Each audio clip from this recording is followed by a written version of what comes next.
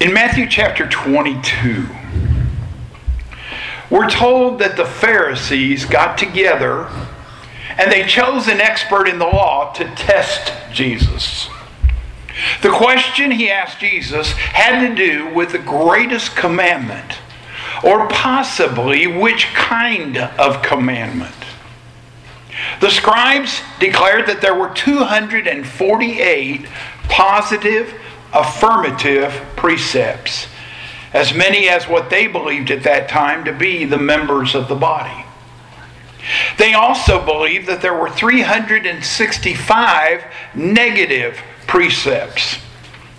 365? A thou shalt not, basically, for every day of the year. Interestingly, if you add those two numbers up, the total is 613, and that didn't go by their attention because that was actually the number of letters in their copies of the Decalogue, the passage surrounding the Ten Commandments. Of these, they called some light and some heavy. And they were constantly in debate. Some thought that the law about the fringes on the garments was the greatest.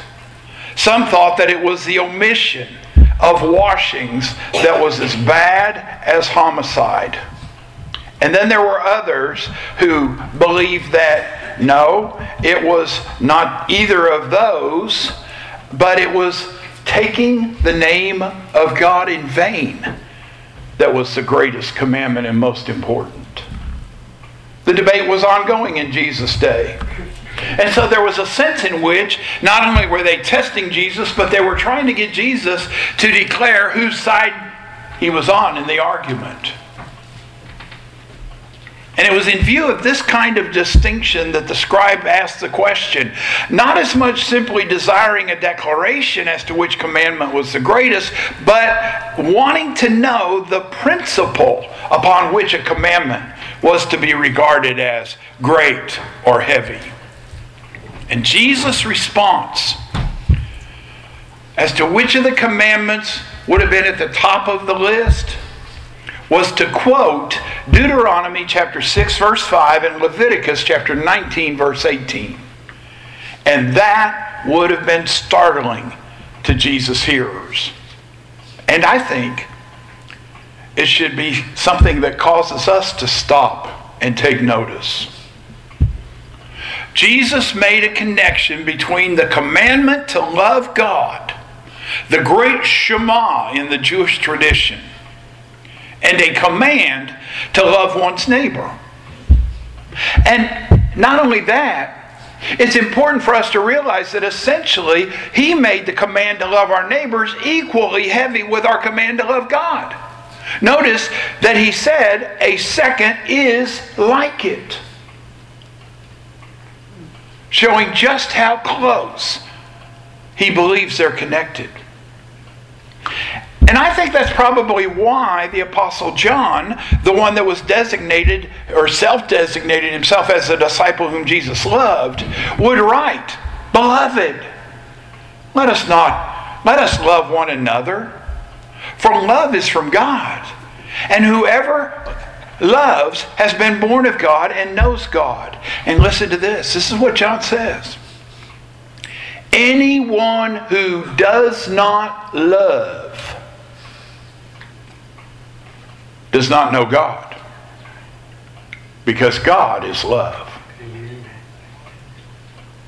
And don't think that Paul didn't understand the importance of love. Most of us, and a lot of non-church people, by the way, because of how it's used in weddings, are familiar with the great 13th chapter of 1 Corinthians.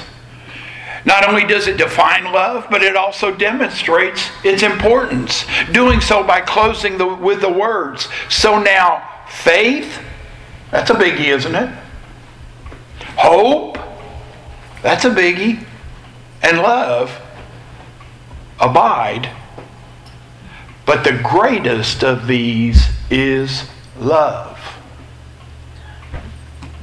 Now, I didn't point it out then, but our text last Sunday Romans 13, 1-8, speaking of our relationship to the governing authorities, is actually bracketed. It's what is referred to as an inclusio by two verses, chapter 12, verse 20, and then the last verse of chapter 12, and then chapter 13, verse 9, the first verse of our text for today. Each of these two verses containing a love command. Chapter 12, 20, it ends with the command for us to love our enemy. That's right. Love our enemy. And our chapter today begins with the command to love our neighbor. And the fact that the state is charged with the administration of justice is in no way incompatible with our obligation to love.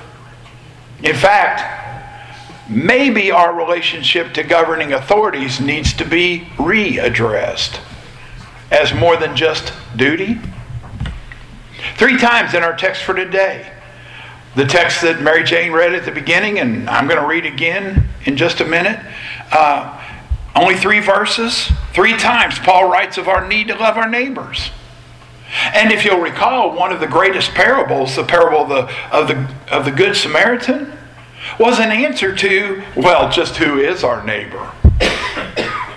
He was hoping Jesus would say something that would puff him up and make him feel better. But what did Jesus say? Your neighbor is the person that you hate the most. Those ugly, nasty Samaritans. In fact, the people hearing Jesus tell the story, when Jesus said, so who's the neighbor? They couldn't even say Samaritan. Go back and read it. They said, well, the one that gave aid.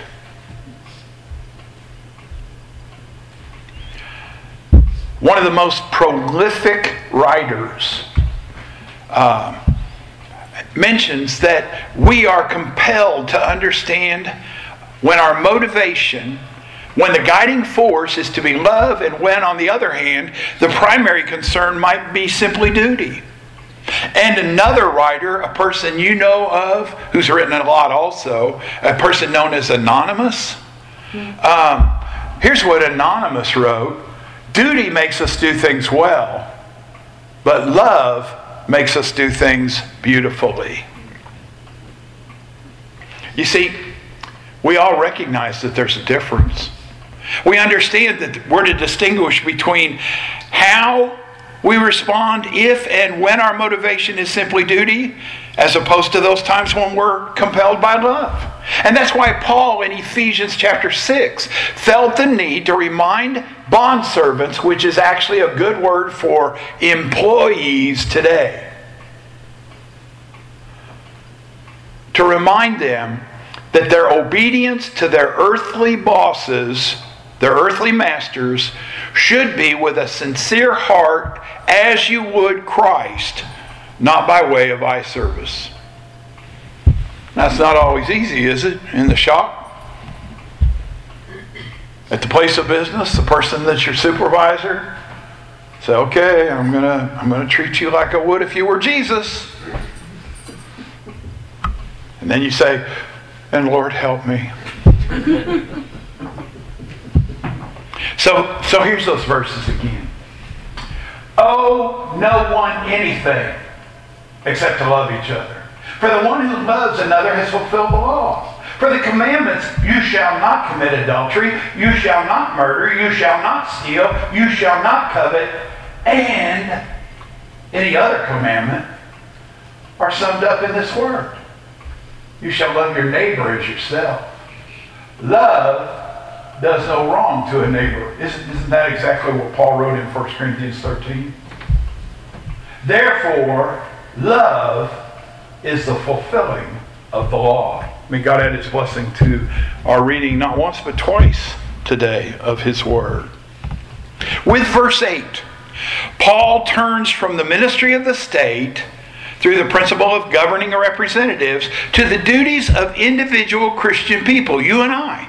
Particularly our responsibility to love, which he sets up for us as, first of all, an unpaid debt.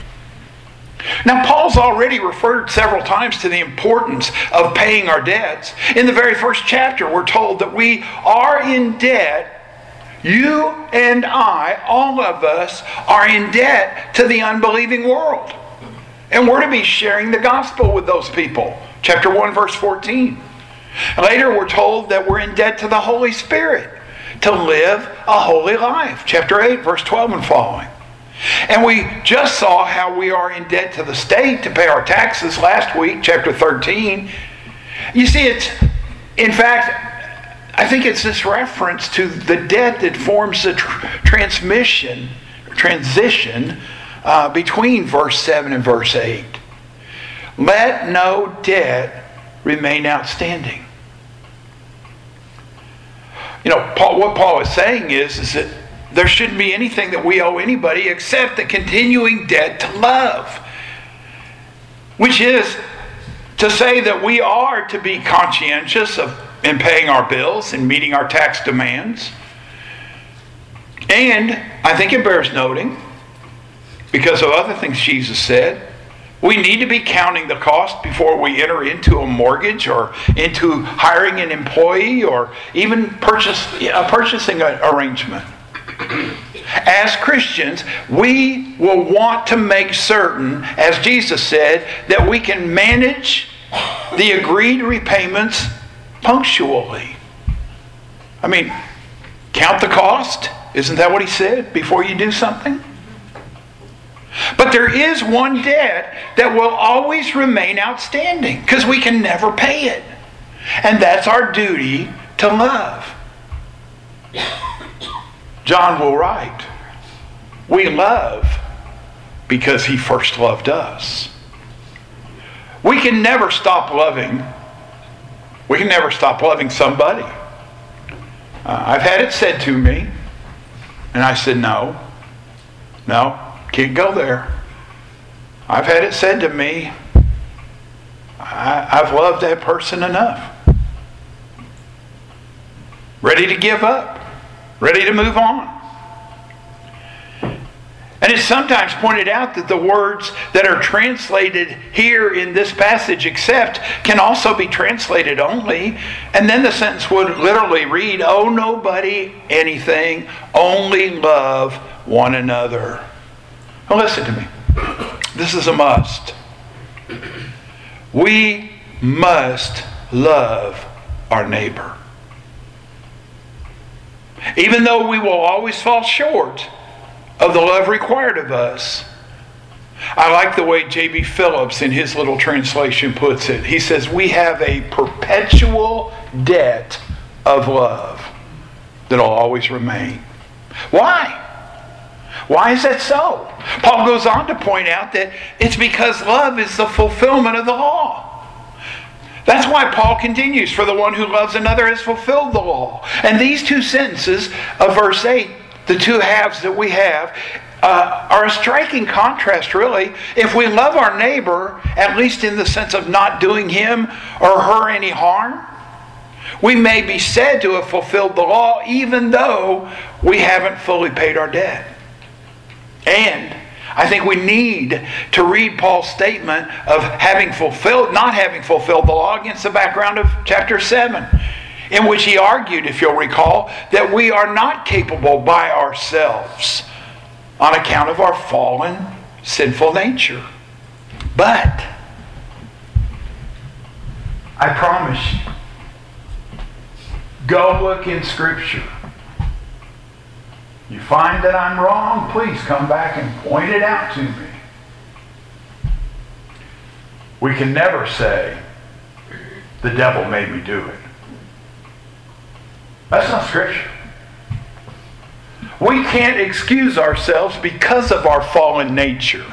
Because when we become Christians, we have the gift of the Holy Spirit dwelling within us to guide us and to help us. And the Scripture says we're never going to face a situation that He hasn't provided the necessary tools for us to handle the situation.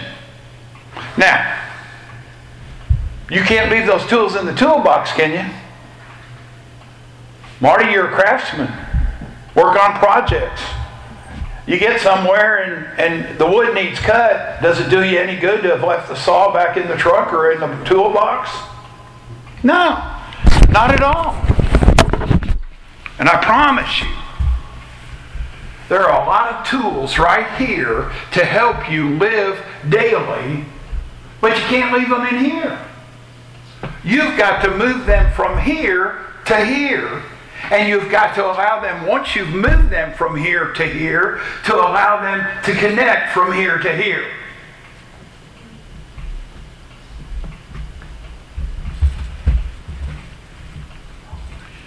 It's the fulfillment of the law. And God has rescued us both from the condemnation of the law through the death of His Son and from the bondage of the law by the power of the indwelling Spirit. So now Paul has repeated in chapter 13 his statement about our fulfilling the law, but he changes his emphasis from the means of fulfillment, which is the Holy Spirit, to the nature of our fulfilling it, which is love. Love. And you know, love and law are not incompatible. I used to think they were. I used to wonder how my dad could say, as he was applying 5 fingers of instruction to some point on my body, I had a hard time understanding what he meant when he said, well, this is hurting me more than it is you.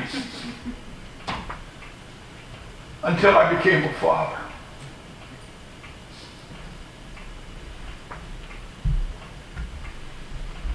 And I pray to God that my children never saw what I was doing as punishment, but always as discipline that came from my love for them. And at times, some of the hardest things that I did was to say no and to administer discipline. Love needs law for its direction, and law needs love for its inspiration. So Paul's next step is to explain how it is that neighbor love fulfills the law. He says that it's a love that doesn't do any harm to its neighbor. He quotes the prohibitions of the second table of the law. Don't commit adultery, don't murder, don't steal, don't bear false witness, don't covet. But notice, the list isn't complete. There is no list of commandments or sins anywhere in the Bible that has all of them. You have to go about. That's why right after he gave the 10 words, God gave the rest of the book of Deuteronomy to Moses, which contained hundreds more. And that's why Paul can say here, and whatever other commandment there may be, declaring that they're all summed up in this one rule: love your neighbor as yourself. But how can he say, what is there about love that sums up all of the commandments? And again, it's because love doesn't do any harm. Certainly, the last 5 sins forbidden in the 10 Commandments harm people. Murder robs them of their life. Adultery of their home and honor. Theft of their property. You know, one of the hardest ones is explaining to young people how fornication, how sex outside of marriage robs their future marriage partner. They certainly do harm.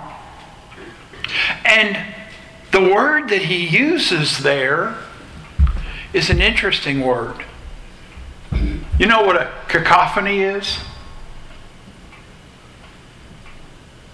That's a word I used to hear all the time, because I had a grandmother who just loved to say, oh, this is just a cacophony. It's something that is evil, chaos. And the Greek word is kakos. That's what cacophony is built off of. And that's the word that Paul uses here. You see, whereas the essence to love is to seek and serve the neighbor's highest good, the problem is that we often get caught up in the evil. I'm going to hurry on. You know, Jesus spoke of the first commandment without mentioning a third. Partly because agape is selfless love, which cannot be turned in on the self. I've often heard people say, and I got to admit, I've done it once or twice myself, and there's a part of it's true. When the Bible says you need to love others as you love yourself, there is a true sense in which we have to have a positive, loving affirmation of ourselves before we can really love other people. But that love that we have of ourselves is not to be a self-centered emotion.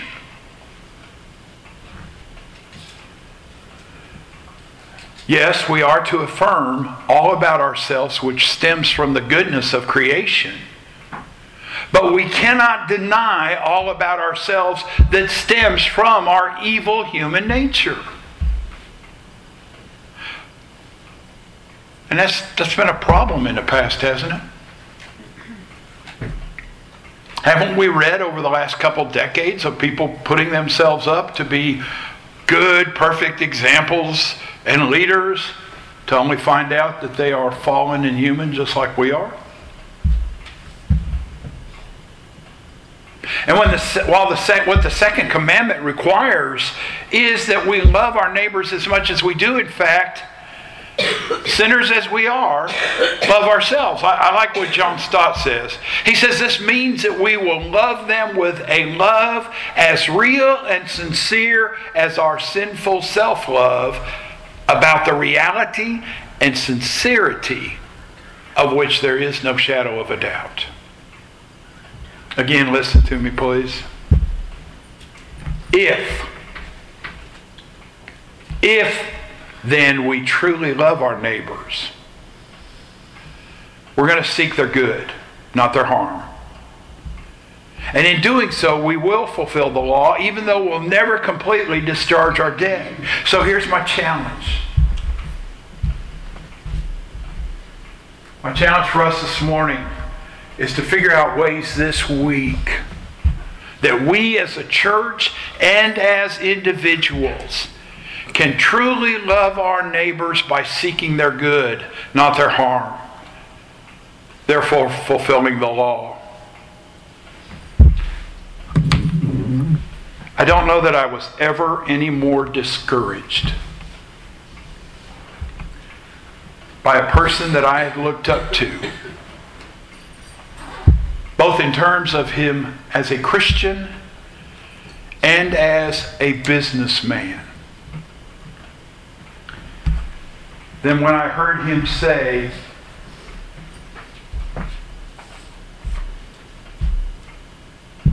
five words. One little statement. Speaking about something he did in business. I stuck it to them. And my opinion of him as a businessman and as a Christian leader plummeted. Because there has to be a way that we can serve others and meet our needs without sticking it to them. Love. Let's pray. Father God, we come before you today so thankful that you have blessed us in so many ways, and so sorry that we have failed you in so many ways. Help us to study your word so that we can be all that you have called us to be. And help us to live our lives sacrificially serving others, knowing that you will provide all that we need and that everything is yours anyway. Bless us and use us through this week. Bless us as we sing our hymn of commitment. Help us to sing the words with meaning. We pray this in Jesus' name. Amen.